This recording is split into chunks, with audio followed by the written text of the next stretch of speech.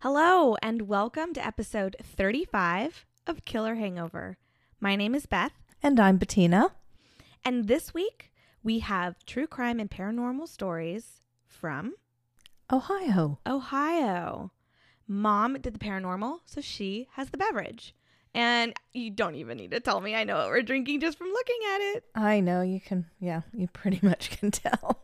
So I made a Bloody Mary. Yay, my favorite cocktail. And again, I went online to see what is the drink of Ohio, and everywhere I looked, it said a Bloody Mary. Which is really interesting to me. Ohio's known for its tomatoes. Really? Yeah, drink. You learned something. We've learned a lot by drinking on this podcast. I guess that's why the Bloody Mary. So Idaho potatoes, Ohio tomatoes. Potato, potato. Tomato, tomato. So, interesting. Cheers. Cheers.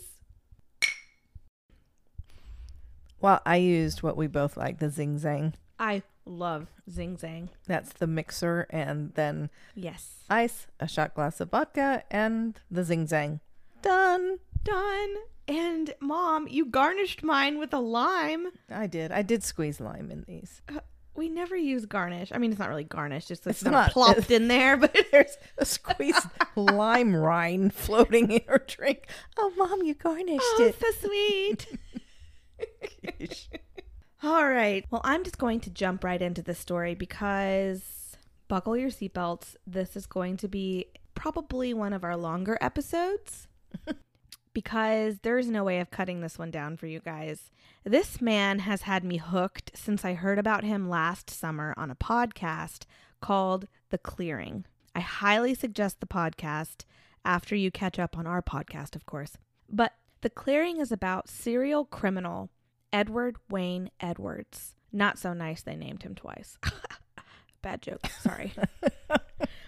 I'm actually going to start his true crime story with his daughter, April Balacio.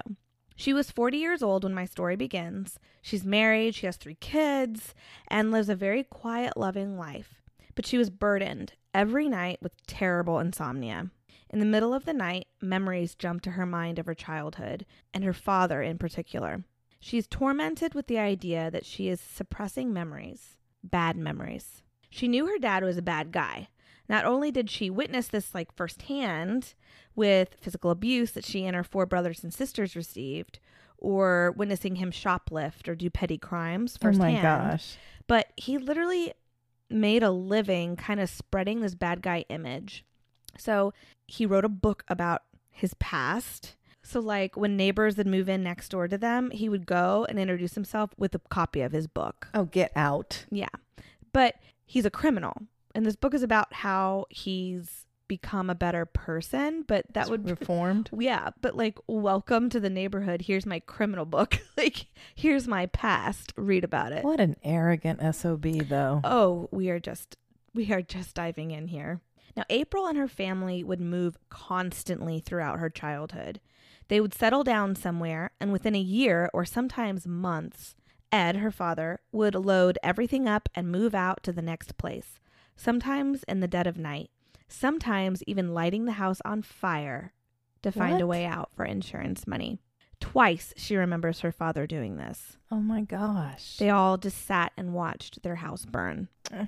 Like I said, she knew he was a bad guy. He had told her all about how he had served time twice at 2 different maximum security prisons. He had been on the FBI's most wanted list, and this was all before she was even born. Jeez. After he was paroled from Leavenworth Prison in 1967, he proclaimed that he had reformed, and he gave motivational speeches about this, and that was kind of like a side hustle for him, but he would give speeches to police academies, schools, anywhere he could really go and tell his story. And then, like I said, he wrote a book, and the book is called Metamorphosis of a Criminal, the true story of Ed Edwards. He actually went on 2 television shows in the 70s to tell his story, What's My Line and To Tell the Truth. But back to 40-year-old April in 2009. Memories are coming to her in the middle of the night. Memories of fires her dad started, her father's obsession with the Zodiac killer, making her and her siblings watch documentaries about the killings or reading things to them about the killings of the Zodiac. Just his overall obsession with crime and portraying to his family that they had to move to get away from the bad guys because, well, he was the good guy.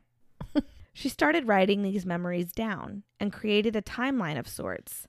It was the best she could do to try to put her childhood in order.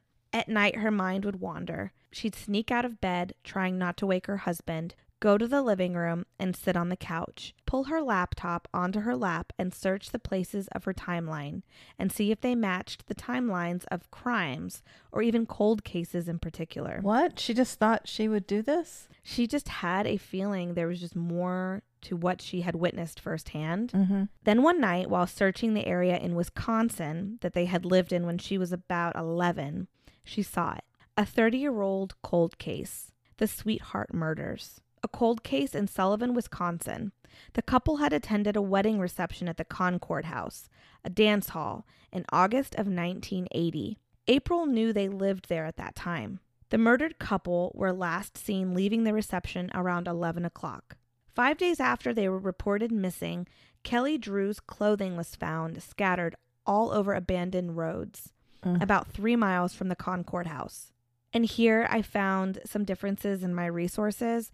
Some resources stated that a couple days later, they ended up finding Tim Hack, the male. Mm-hmm. And other resources said that it was actually a few months before they found the bodies. Oh, there's a difference there. It is. And in the books I read, it did say a couple months. And they were just Okay. hidden in the woods. But regardless, the two had been viciously killed. Tim had been stabbed and Kelly had been tied up, raped, and stabbed. Not only did the location and the year of the killings sting a familiarity with April, but she knew for a fact that her father, Edward Wayne Edwards, had worked as a handyman for the Concord House. Oh, geez. After consulting with her sister, who advised her to just let it go, she picked up the phone in the middle of the night and called the lead detective on the case. He treated it as another tip at first, writing it down. Yeah, sure, thank you. But then he realized that this name was not a new name. It was listed within the 75 names he had of potential suspects. Within months, Edward Wayne, and keep in mind, this is a 30-year-old cold case. Wow. Edward Wayne Edwards was arrested and put into jail. But our story does not end there. This is just the beginning. The beginning. Like I said, sit back. Who is Edward Wayne Edwards? I'm actually going to give you some background on the man from his book, Metamorphosis of a Criminal. So keep in mind, this is from him. And what we can believe. He was born Charles Murray Edwards in 1933. He never knew his father. And his mother, Lillian, he described was a little woman with dark hair.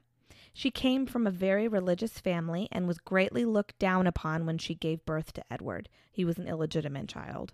But she worked her booty off as a single parent cleaning houses. One day, probably reaching a low point in her life, she stole $100 from a woman who had hired her to clean her house. Ed claims this was the first and only time his mother ever committed a crime. Lillian was sent away to a woman's reformatory for 17 months. When she got out, she found herself not only getting looked down upon as a sinner with an illegitimate child, a single mother trying to work her booty off, Now she's but a criminal. now she's a criminal. It had been all too much, and when Ed was 2 years old, his mother tried to commit suicide.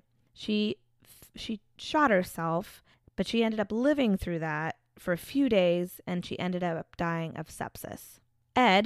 Charles, went to live with his mother's sister, Mary Ethel Edwards, and her husband, Fred. They were the ones who renamed him Edward Wayne Edwards. This, unfortunately, wasn't the greatest of situations for poor little Ed. Mary Ethel loved him very much and did the best she could, but she was diagnosed with multiple sclerosis, and Fred was a very abusive alcoholic. Yeah. When Ed was 7, they sent him away to Palmdale Orphanage in Parmont, Ohio. Quick little side note, Ed didn't know any of this. He grew up thinking that Mary Ethel was his real mother. Oh. He actually didn't find out until his 30s who Lillian was. So he was just told that Lillian, as he was growing up, that Lillian was his aunt. Okay. So he didn't come to realize until he was in his 30s that Lillian was his mother. And that kind of messed with him a little bit, I think. Yeah. He was already a bad guy before that, but I'm just saying it was kind of messed with him. He has no identity. Yeah.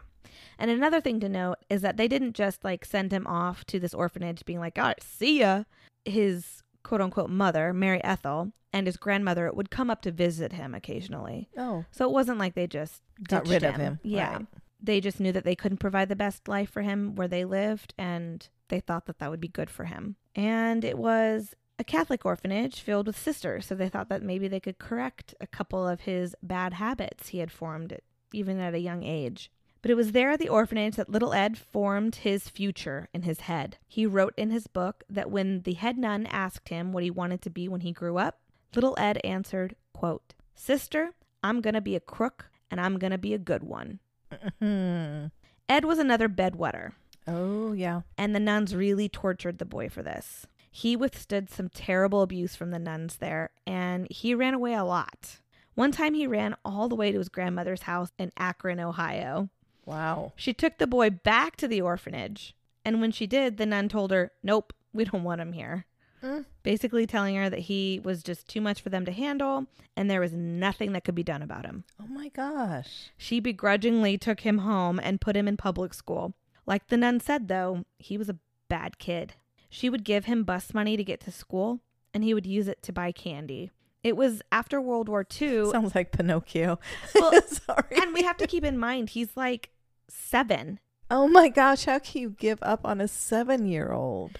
It was after World War II, and cigarettes were rationed. He would steal cigarettes from his grandmother's purse and sell them on the street, and buy candy. He loved candy. Oh my gosh. Even in some of his last prison letters I read, he was asking for money for Christmas candy. He loved candy. Any kind of candy? Any kind of candy. The sugar. Mm-hmm.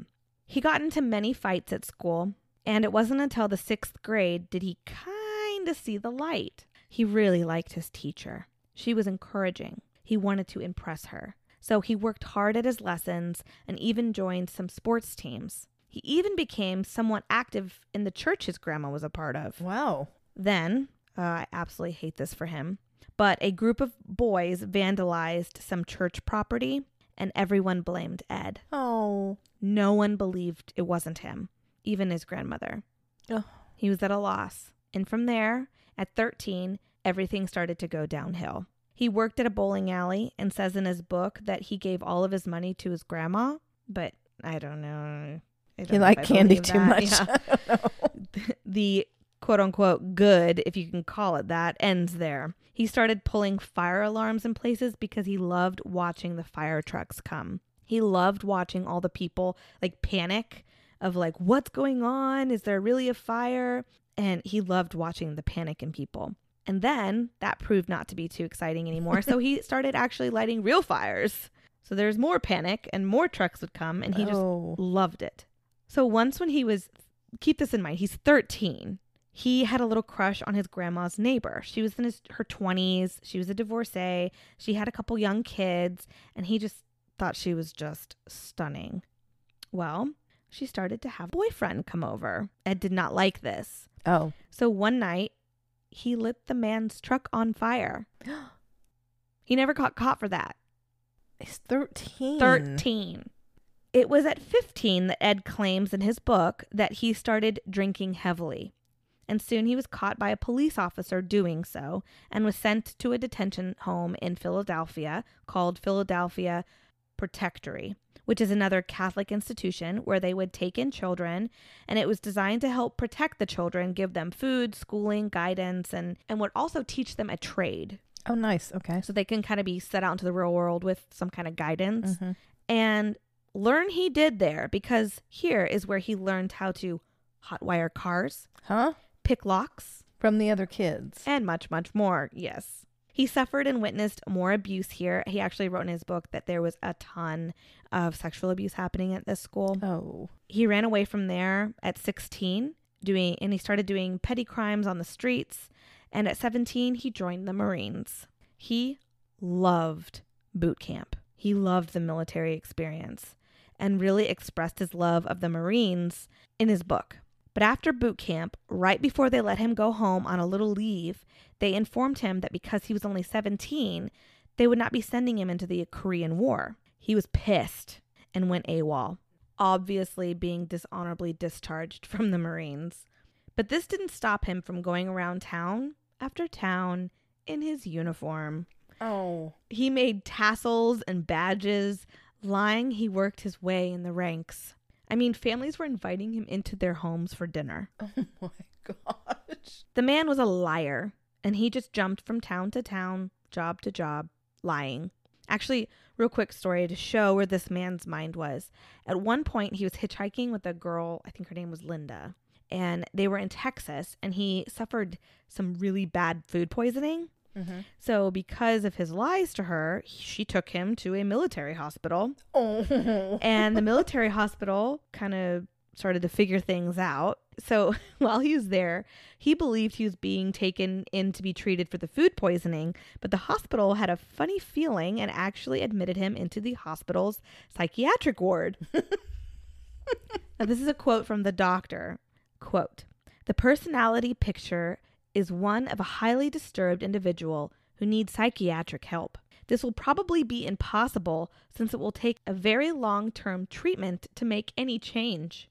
It is a case of a boy who has multiple difficulties, most of which is too late to even correct. Oh, no. A positive directorial program may offer much for him, but we really can't hope for too much. That is so sad. Edward is neurotic and possibly psychotic, and his behavior is definitely psychopathic." Unquote. Well, you nailed him there. Holy cow. Can't hope for too much. That's terribly sad. Very sad. The nuns gave up on him. His grandmother gave up on him.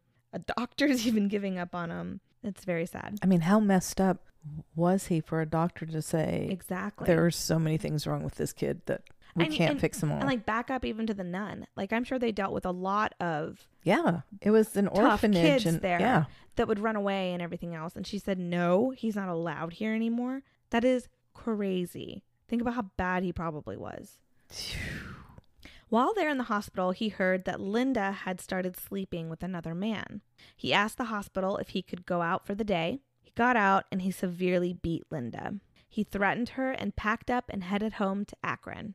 When they got back, she begged to leave because she missed her family in Florida.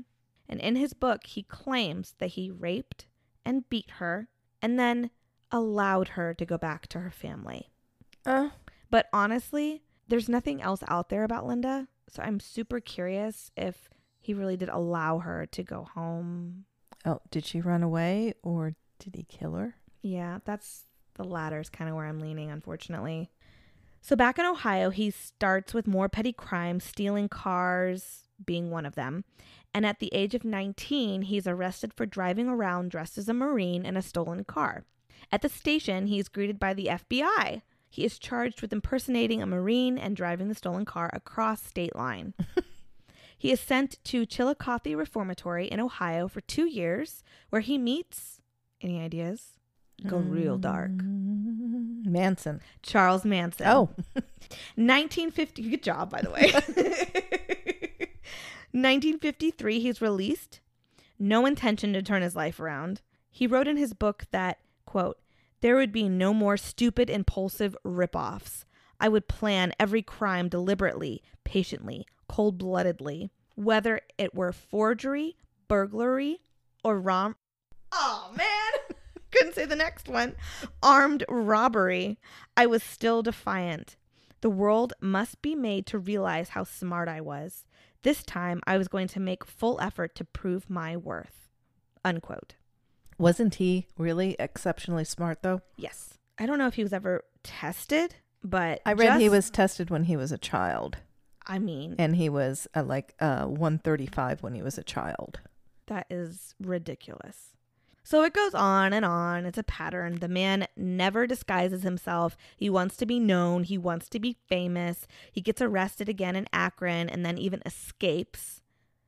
Again, never using a disguise. So even when he's escaped from prison and wanted, he still doesn't try to disguise himself. What? Yeah. Interestingly enough, this costume play, let's just call it that, is something that he did often. I have an interesting story I'll get to in a second, but this guy was just a full-on liar, from what he wore to how he acted to where he worked. I mean, everything. Eventually, in 1951, he is on the FBI's most wanted list. He's wanted for questioning regarding a murder on a lover's lane in Portland, Oregon. For this, he was sent to Leavenworth, where we learned he was paroled and released as a new man in 1967. Now, fast forward to 2009 with his daughter, April. She was unlike her father in the fact that she was a woman that knew right from wrong and turned her father over to police. I applaud her. I take a drink for her, because that had to be a lot. Scared to death. Did you find much about April's mother? I did. So she was just lied to their entire marriage. He told her that he was in the trucking business. And she's just a very quiet, timid woman. Mm-hmm. They interviewed a neighbor of theirs and an old babysitter of the children in the podcast The Clearing that I mentioned before. Mm-hmm. But they did mention that Kay, Ed Edwards' wife, April's mom, she was very quiet, very they would see her like out playing with the children, and she'd be like having fun with her children, and then if anybody came near them, she would just like stop. Very quiet, timid, scared. Very. But not so much that she never left him. She was there until the day he was arrested. Wow. Not necessarily supporting him by any means for what he did, but yeah, even then she was just very quiet. Know nothing about all of his crimes, which we'll get into here in a little bit, but did he beat her? I'm sure he did. Jeez. Yes, I'm sure he did. So that podcast, The Clearing, the podcast is hosted by Josh Dean, and he and April kind of walk through what April can remember of her childhood. And he like stands by as she pieces together her history with her father. Mm-hmm. Like, it's crazy because they just drive around areas that she used to live until a memory strikes. Like I said, it's a fantastic podcast. But in one episode, Josh and his producer follow April into a field in Ohio. She believes she remembers her dad taking her and her siblings to this field. She remembers there was a pond, and he had piled them all up in the car and hiked them through the woods, through this field of these high weeds, and next to it there had to have been a pond. She even squats down in the episode of the podcast to get a visual of what she would have gotten when she was little. Yeah. She'd have been in the second grade, she said. Sure enough, they come across a pond, and she expresses in her memory he hiked them all out there one night, and she remembers police tape around the trees near the pond. Mm-hmm. She remembers a dirt pile, and this had been a crime scene. This was the crime scene of Billy Lavaco and Judy Straub. So remember, April has her father in prison now for the Sweetheart murders that happened in Wisconsin. Mm-hmm. So this is what Ed is in prison for. Ed wants to always call his own shots. Now keep in mind, he is close to 300 pounds. Is he really that heavy? Yes. And he is a diabetic, loves that candy, and very poor health, has an oxygen tank. He's older, so he's in jail for these Sweetheart murders in Wisconsin. And he still wants to call the shots. What does he want? He wants to be executed. Well, Wisconsin didn't have the death penalty. Oh. So to make sure that he gets the death penalty, he tells the police of the deaths of Billy Lavaco and Judy Straub, that crime scene that April brought the podcasters to, mm-hmm. because Ohio will have the death penalty. Now, Ed and Billy were friends, pretty close friends. And Ed had been pretty suspicious that Billy was sexually abusing Ed's daughter, April, for a while. Oh. He'd been suspicious about it for a while, and once he truly knew that was exactly what was going on, he took it upon himself to protect his family. He said, quote, "My mind functions a little different than most people," unquote. I hope his mind functions different than most people, because that would be terrible if most people functioned that way. Oh. Looking at me. I didn't know where you Sorry, were going I have with to that. I was like, explain that. no, okay. that's not good that his mind functions different, though, because he ends up boiling up and killing them. It's not good, but it is good. He knew that the couple would drive down to Silver Creek to make out. He got a gun, rode a bike out there, and hid in the weeds, waiting for the couple to show up. Billy got out to use the restroom, and as he did, he could sense someone or something was watching him. He quickly turned and started running back to the car. Ed chased quickly behind him, a shotgun pointed at Billy. He ordered the couple to get out of the car. At first, Billy thought it was a joke because they know They're each friends. other. Right. Then thought that Ed wanted money and started bribing Ed with, Judy just got her paycheck. She's got $500 cash. Here. Here's some money. Ed starts questioning Billy about his daughter. Billy admits it, and that's the end. Billy is shot. Judy starts running, and as she's running, Ed shoots her. In the interview with police, he expresses that this is the one thing he feels guilty about, was killing, quote, that poor girl, unquote. Because she was just... He reiterates his intentions of killing Billy, quote, the girl didn't deserve it. She just happened to be there, unquote. That's a bold-faced lie. He knew the couple was going out there together. True. He knew that they knew who he was. He didn't have a mask on. They knew who he was. Right. But his intention wasn't to kill her, but just kill him in front of her and then not get caught. He's not stupid. Lie. Liar. So this interview, as well as so many other interviews, as well as the phone conversations, it's all in this podcast. I can't reiterate how cool this podcast was. It really dives deep. If you're interested, go check it out. I guess. It's crazy to even hear his voice basically telling this story too. Yeah. Because Ed Edwards recorded everything all the time. Any conversations he had on the phone, even in person, Ed Edwards himself recorded them. What? Heck, he even recorded himself just sitting in the waiting room, waiting for April to be born. The man recorded everything. I'm not exactly sure why, but he did.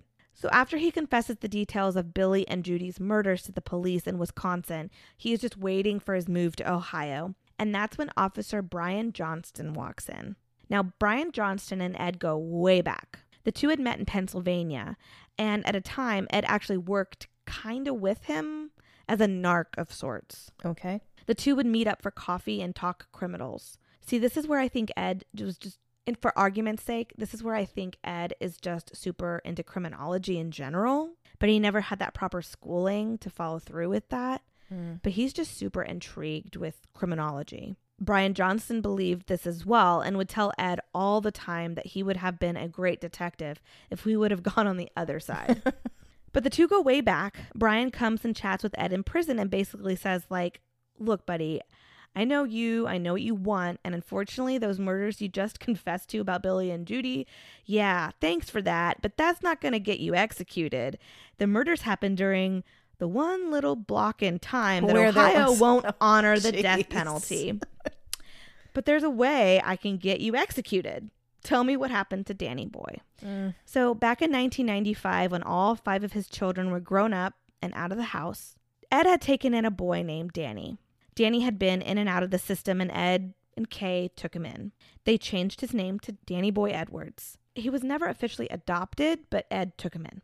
Ed was a real supporter of the military. 3 of his 5 children had joined the service. Oh, really? And he really pushed that Danny Boy do too. In 1996, Danny Boy was shipped off to Oklahoma for basic training. But when he finished basic training, he went AWOL. 6 months later, Danny Boy's body was found in a field, buried behind a cemetery. Coincidentally, less than a mile from Ed's house. Ugh. Ed made $250,000 from Danny Boy's life insurance. Detective Brian Johnston always suspected Ed, but Ed, who was in his 60s at the time of the murder, was never found guilty. So Brian says, give me the details and the facts of this case and Danny Boy, and you get to die. I mean, just think about how weird that is. But this is a conversation that ends up going on for months. Negotiations start. So Ed doesn't want to get screwed again. He had already just given over 4 murders. Right. And he just doesn't want to get screwed. He just wants the death penalty. Time passes. Johnston remains patient. And then Ed starts calling. Sometimes a couple times a day. Yes, he killed Danny Boy, he tells him. He tries to play that buddy card with Johnston, telling him, quote, okay, now drive me back to Ohio. Get me a bucket of Colonel Sanders fried chicken, and I'll sit quietly in the back seat and eat my chicken, unquote. The man loved food. They even discuss how Ed wants his last meal early because his execution, which he wanted a Maine lobster dinner, a 16-ounce prime rib, a loaded baked potato, Diet A&W root beer because of his diabetes. all served to him by Johnston. But time passes. Ed starts getting anxious to get to Ohio, and they don't start making any moves. Johnston tells him, I need more than just the fact that you killed Danny Boy. I need evidence. I need actual evidence.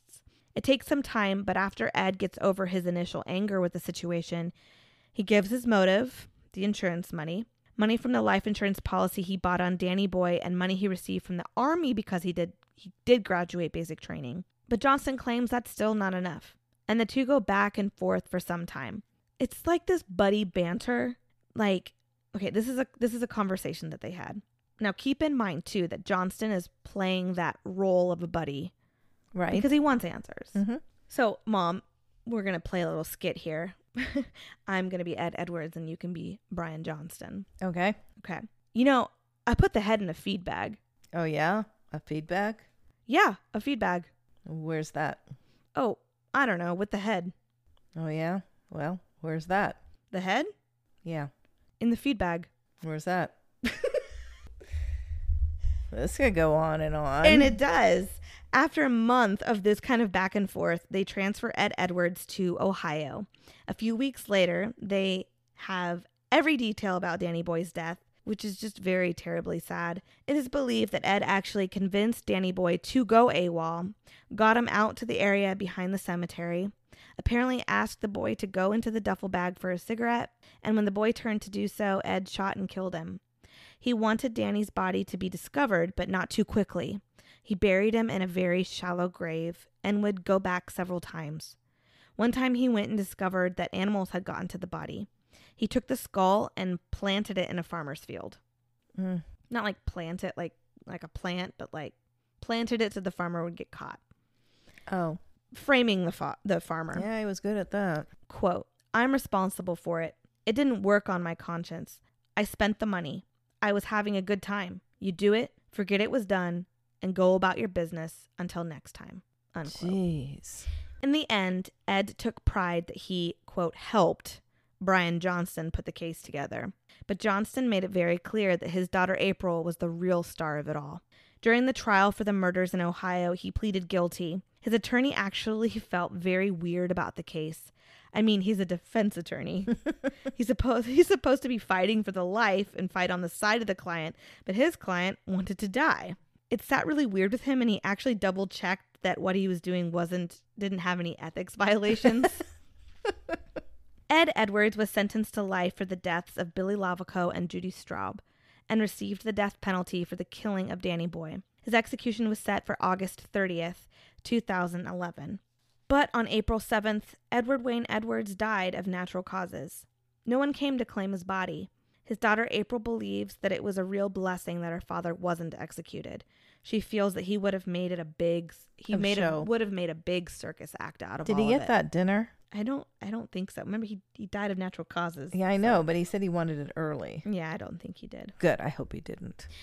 So talking about circus act, another person I want to introduce you to is a man named John Cameron. A lot of this research came from his book I read called It's Me, Ed Edwards. Now, John Cameron is a retired cold case detective out of Montana. He worked in law enforcement for 30 years, and his whole career unraveled with the obsession with Ed Edwards. Using his skill as a cold case detective, one that had been pretty well admired in his area, he found way too many coincidences between Ed Edwards and many cold cases in the United States.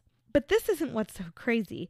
What's crazy is whose cold cases these were. John Cameron believes that he can link Ed Edwards to the deaths of people like Elizabeth Short, the Black Dahlia, the West Memphis Three, Lacey Peterson, the Atlanta child murders, John Benet Ramsey, Adam Walsh, that little boy Mom talked about in the Otis Toole episode.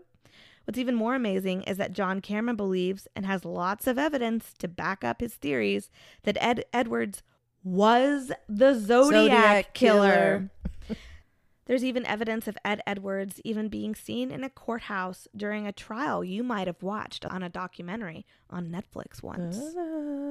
That's as far as I'm going to go with John Cameron, because these theories are outrageous, and the evidence... they will suck you down into a huge rabbit hole where there are tunnels galore. So I told Mom about this guy, and I told her that it was super intriguing, and there's all this evidence that's actually like way too coincidental. And then I get a phone call from my mom the next day, and she's like, screw you.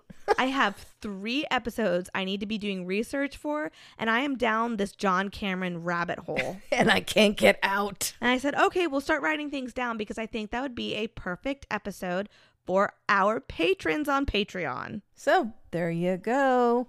Tune in on Patreon. Guys, it's $5 a month, and you're not going to want to miss this episode. I mean... But this is like unbelievable, the evidence that's there. The coincidences are just crazy. They are. And I think between the two of us, because you've read the book, I haven't, and I've just done the research. So between the two of us, we'll... Some of them are absurd, where you roll your eyes, but others you're just like, wait, what? That makes so much sense. Back up just a minute. Let me see. Can you repeat that? Yeah. So not only is the episode really good, but we do appreciate the extra support so we can drink more Bloody Marys and cocktails with y'all. So yeah, that is the serial criminal, Ed Edwards. This guy was just absolutely crazy. He literally was crazy. In that story, I wanted to mention to you guys, before I forget, of the neighbors. Like, there was a time the babysitter girl would walk by, and only like the girls would be outside playing, and she would ask the girls, like, where are your brothers? And like, oh, they're inside, they're in trouble. And they're like, oh, they're in the house? She's like, oh, no, they're in the garage. And Ed's standing there out with his kids, and he's like, oh, you want to see them? Huh? He brings the babysitter into the garage, and the boys are hanging by their collars on the wall in the garage where their feet don't touch. Oh my gosh. Punishment. Oh. And there's another story of this babysitter's mom, and she had Ed Edwards came to their house and asked them, can I borrow your gun? And she said, heck no, that's weird. We don't lend out our guns. Yeah. Well, then he went to her husband and said, can I borrow your gun? And he said, oh, yeah, sure. Hey, dude, yeah, oh my God. So overnight, the family disappears. Ed Edwards and his family totally disappears. And the woman doing the interview was just like, honey, your gun's gone. Like, told you shouldn't have lent it out to that guy. So a couple weeks later, there's a knock at the door, and she looks out, and it's a sheriff's car. Oh, no. And there's a police officer at her door. And so she lets the officer in, and he starts asking questions. Do you know about the family? They just kind of got up in the middle of the night. And she's like, yeah, I don't really know much about them. My daughter babysat for them every once in a while, but I don't really know much about them. And the guy's like, she says, well, he took my husband's gun. And the guy's like, okay, well, is there anything else you can you can tell me? Anything. Do you know where they headed? Do you know where he had jobbed? Da-da-da-da. She's like, I have no idea. And the police officer's like, okay, thanks for your time. And he left. That night, she jolts herself awake, and she realizes that police officer was Ed Edwards. Huh?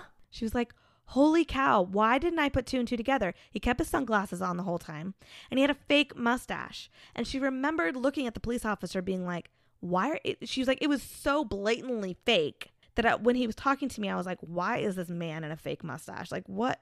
Why is this police officer in a fake mustache? But it was Ed Edwards. She was absolutely certain. Just making sure that they didn't know anything. Yeah.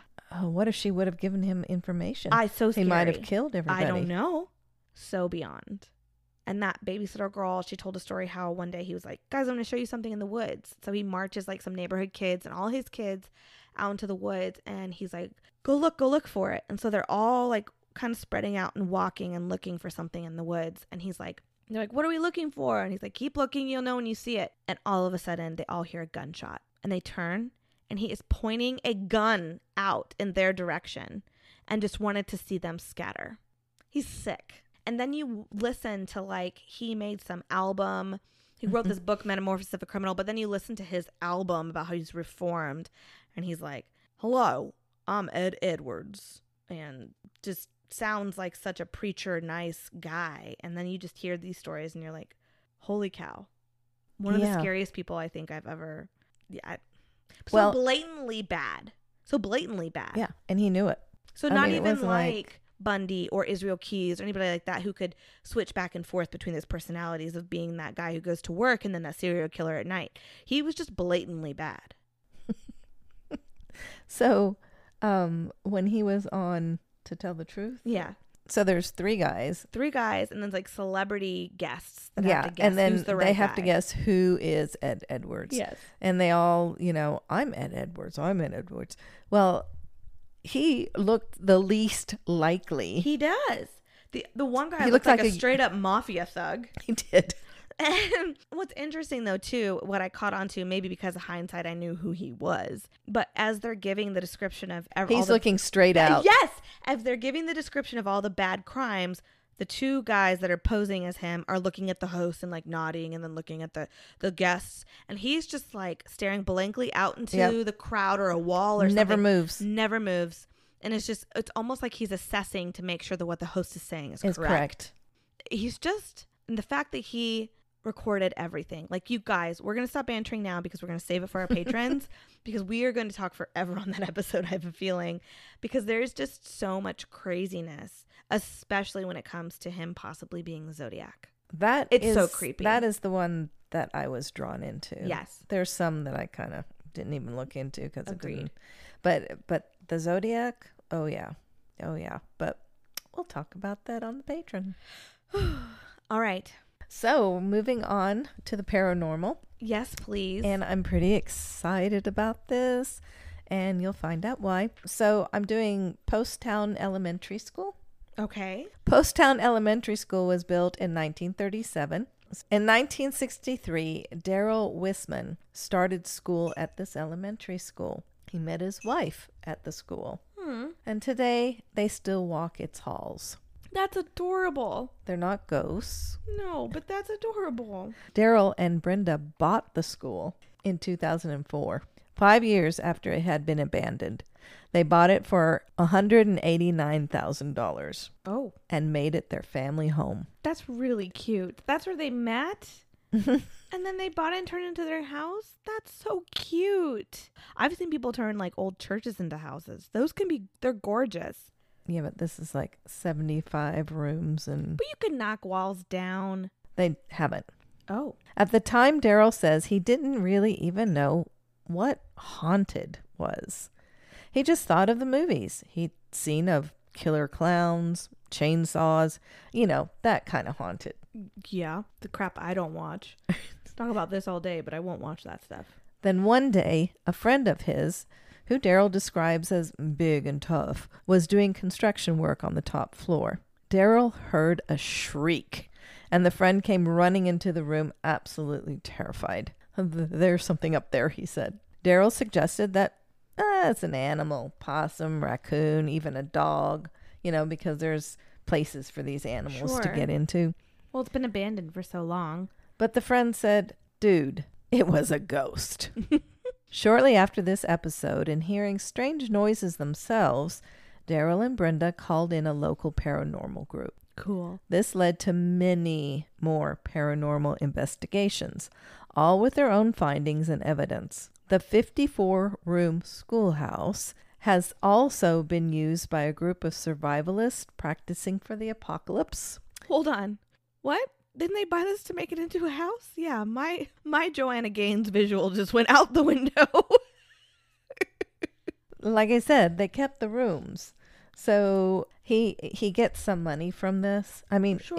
it's He's like renting it out. expensive to keep the maintenance on I this. can only So imagine. This sounds like a you know, very large school. He's being very, I think he's really using a lot of great ideas to bring money in. So a group of survivalists practicing for the apocalypse, police and fire training, a nail salon, a massage therapist. Oh my god.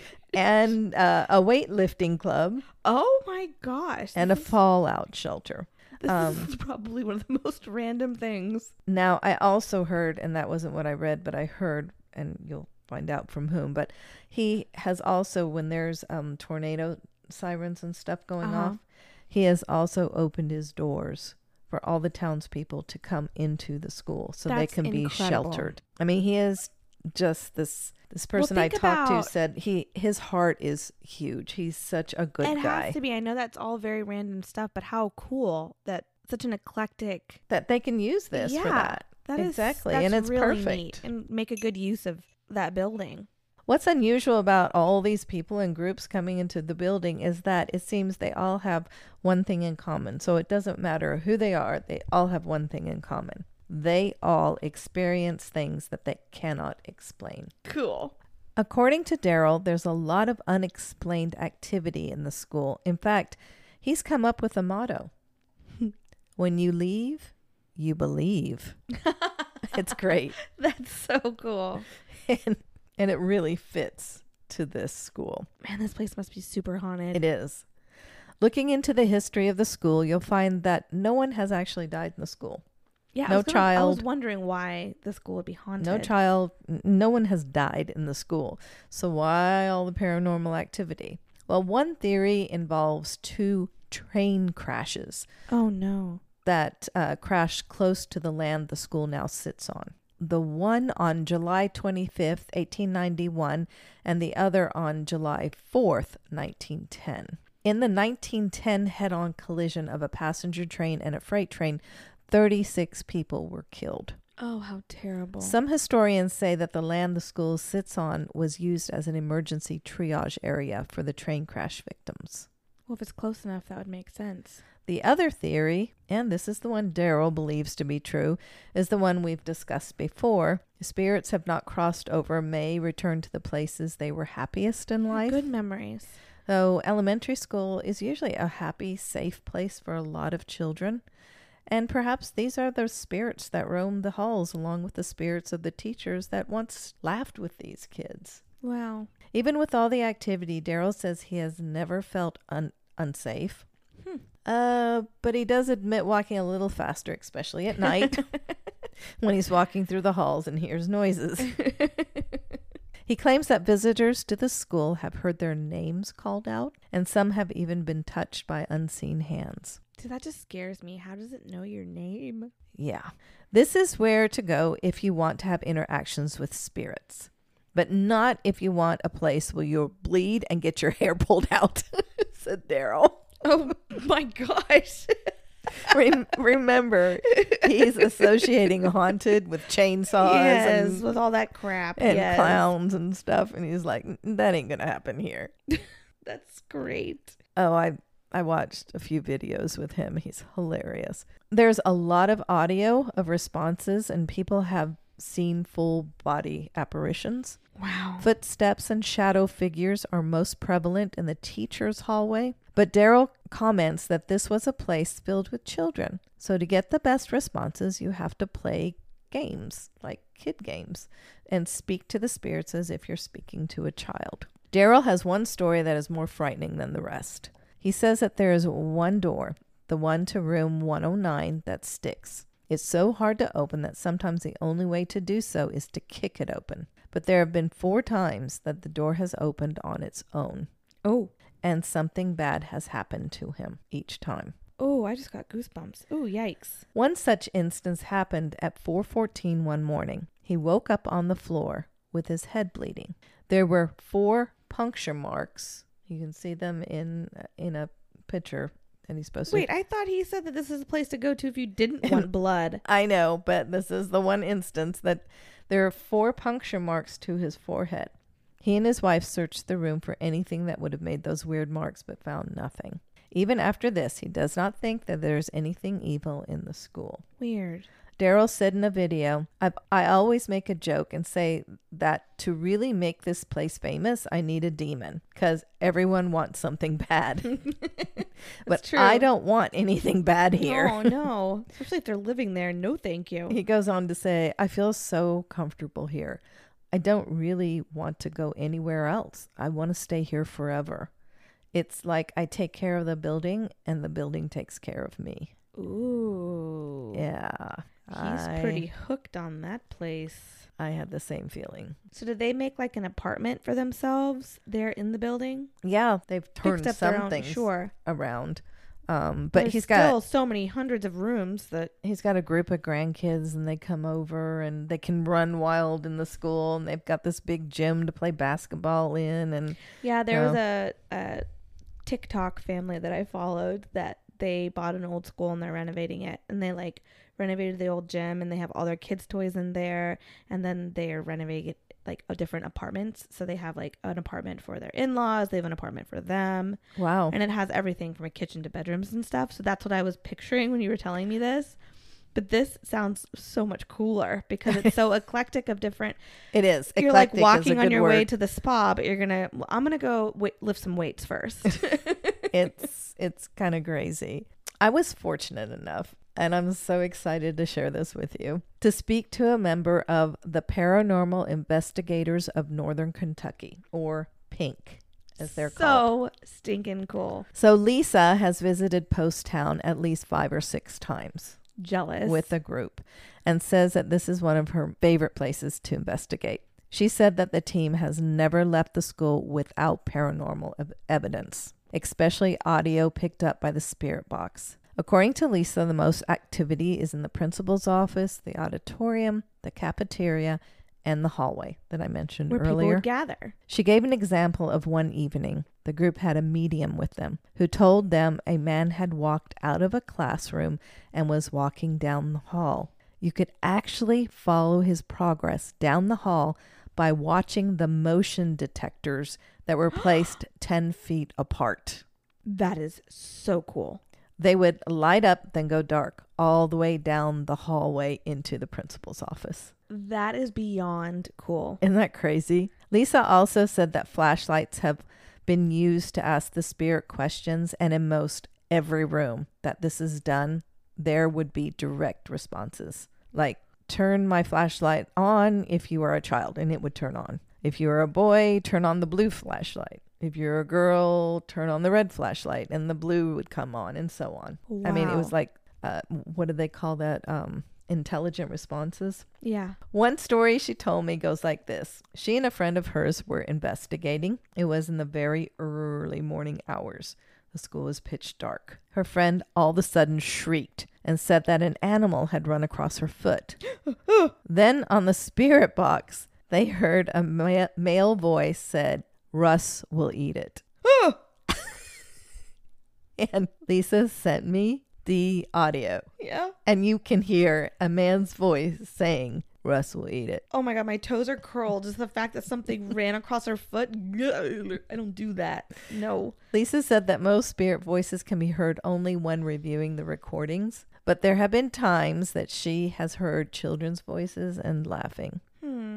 I spent about 45 minutes, if not longer, speaking to Lisa on the phone. It was an absolutely delightful conversation, and I kept wanting to ask her questions so that she wouldn't hang up. It was That's so interesting. Neat.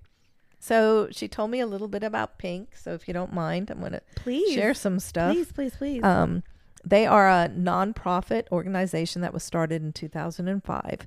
And since that time, they have helped numerous clients in several U.S. states understand and come to terms with their paranormal experience, as well as finding peace and closure.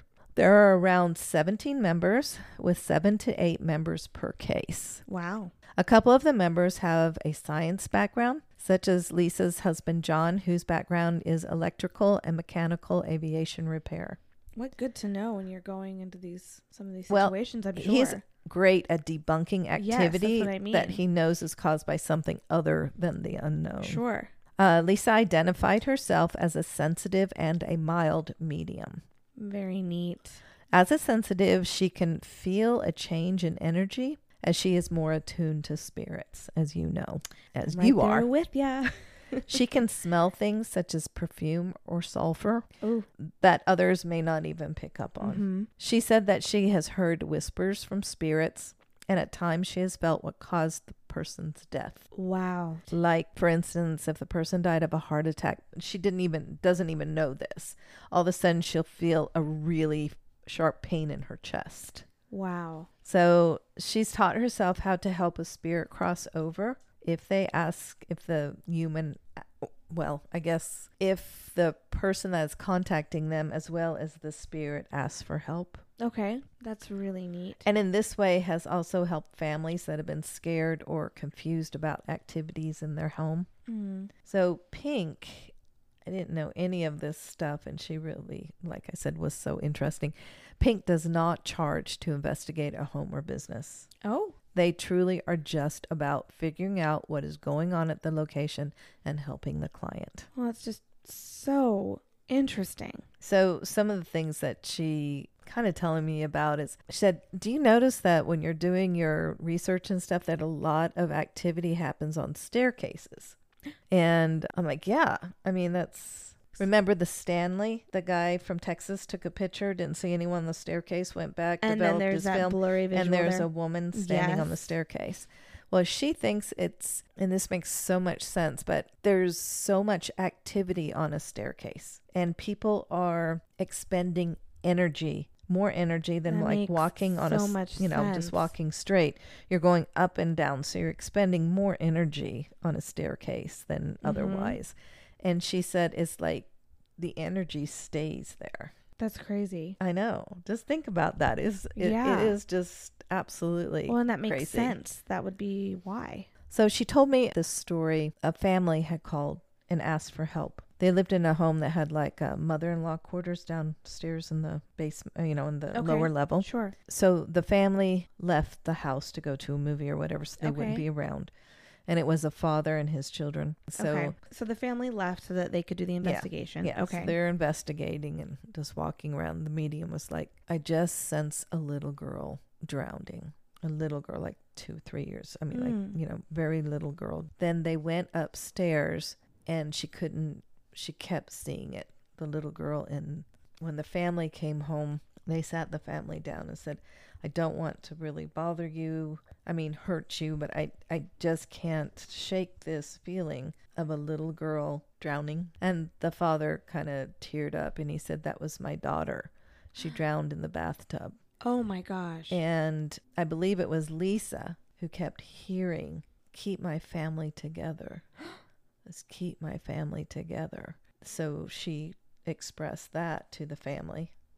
And he said, this is so sad. It just chokes me up every time I think about it. He said, my wife and I just split up. We're getting a divorce. The little girl wanted to keep the family together. Oh. But I don't know what they did after that, but the little girl did move on. They helped her move on. Yeah. So I did not explain that as well as Lisa obviously did. It was it just choked me up. It's very sad. Oh, I asked her, so do you feel portals? We've heard stories about portals and she said, yes, as a sensitive, I actually have felt if there's a portal nearby. Ooh. And she says that it feels like you're dragging your feet through sand. It's so What an awesome explanation. heavy. It's absolutely so heavy. And then she said, when I feel that feeling, I can sense that there's a portal. So she has talked about demonic spirits that have actually followed her home. Oh, no. Yeah, like I said, we talked for a long time and it was great. So cool. It was great. She sent me, like I said, the audio. Mm-hmm. And so we are allowed to post that. Cool. Definitely And post she that. also, so she sent me recordings from the SLS camera, the little stick figures that we've Yes, those seen. are so cool. So she took those at Post Town. The Oh, ones okay. that she sent me were from like the hallway of Post Town. And she saw. Oh my that is gosh, so Beth, cool. there's stick figures, and I think she sent me 3 or 4 in every one of those. Holy cow. They're like leaning against the wall. One's down crawling on the ground. Ooh, I don't like that. It's crazy. You just I don't have like to the see it. crawling. No. So back to Post Town, and I'm going to put a little plug in for them because if you're really wanting to experience the paranormal, this sounds like the place How to far go. is this from us? Because this sounds so perfect. It does. A place to bring our husbands because Skeptics. We're going to make them believe one day. yes, they will leave and they will believe. Yes. Very cool. I truly believe that. Yeah. This place, I don't think you can miss. No. Doesn't sound like it. You can go to Poasttown Elementary School. You can go to their website, posttownschool.com, to see what events or even paranormal investigations are coming up. You can also visit that website to book your own investigations. Very neat. On their Facebook page, it says that all the Saturdays have been booked for the rest of the year. Oh, I'm sure. Which I am so happy to hear that. That's so great. But there are still some Fridays open. But there is a warning on the website in bold red letters because Daryl is very serious about not wanting anything evil invited into his home. The warning reads, important. Please note before booking, we do not allow any type of conjuring items in our school. No Ouija boards, dolls with attachments, table tipping, seances, etc. If you come and show any disrespect, we will ask you to leave. No exceptions. Good for him. I think that's a lot of the problems with like You're the opening it up. Villisca Axe Murder House, Lizzie Yeah. Borden House, and all these places we've talked about. What do we see in all those homes whenever we Ouija boards. Ouija and boards everywhere. seances. When we go through the YouTube videos, when they get the tours and everything, you see a Ouija board in the corner, and you're like, no wonder you're having dark entities here. That probably has nothing to do with the crime itself. But Right. you're opening this it up to everything. And the same thing with seances. You're just calling spirits down. It's nothing to mess with. So The spirits are already there. You don't need to call anymore. yeah, You don't need to summon anymore. because you don't know who you're summoning. I mean, you don't know what you're summoning. I should say. Exactly. Oh, anyway, Well, I don't like the one crawling. That one's not.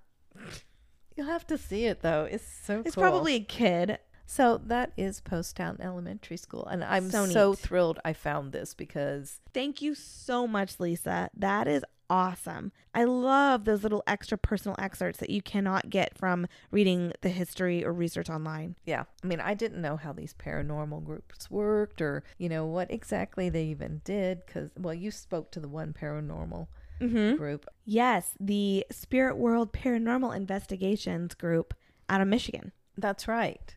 And you learned a lot just speaking through them. You learned a lot by speaking, I'm not that talented. to them, but it was just so much fun. Lisa was great. Oh, I love the personal stories. I cannot wait to see these pictures and videos you have. I know. I will post them to the social media, you guys. I'm super anxious. Oh, well, next week is Washington. Ooh, we are going back, friends. Yeah. Actually, it's California, Washington. But so I don't know where you chose. Well, both are to. back. Both are back. That's for sure. So yes, I'm super excited to share that one with you. Ooh, I'm excited too. I have a fun paranormal story. If you guys want to see those pictures, you can find us on Facebook and Instagram, Killer Hangover Podcast. If you are a paranormal group or if you have a true crime personal story, you can email us at killerhangoverpodcast@gmail.com or on our social media sites. You can message us there as well. We've gotten some great suggestions from listeners as to different things to look into as far as true crime and the paranormal. Yes. And we appreciate those, and we've actually started looking into them. So We have a good list going, and don't think that we're ignoring you if we get your recommendation. It's going on the list. There's obviously just a lot of research that goes into each episode, so it's on the list. Don't worry. oh, and thanks for the drink recipes that have been coming our way also. Love these. Because these are new ones to us that, Oh my of gosh. course, we want to try. Yes. So thank you guys. We really appreciate all your support. We're also, again, we're on Patreon if you want to catch that extra episode. All the episodes are ad-free and they come out every single Saturday. So you get them a couple days earlier. They don't have any ads in them. And you get these extra Patreon episodes on top of that. On top of that, my goodness, all for $5 a month. Yes. Less than a cup of expensive coffee. Which it's fall, so we know we're getting that pumpkin spice latte. Oh, yeah. Anyway, thank you guys for listening. This was a great episode, Mom. I believe so. Cheers, Mama. Cheers. Love you, kid.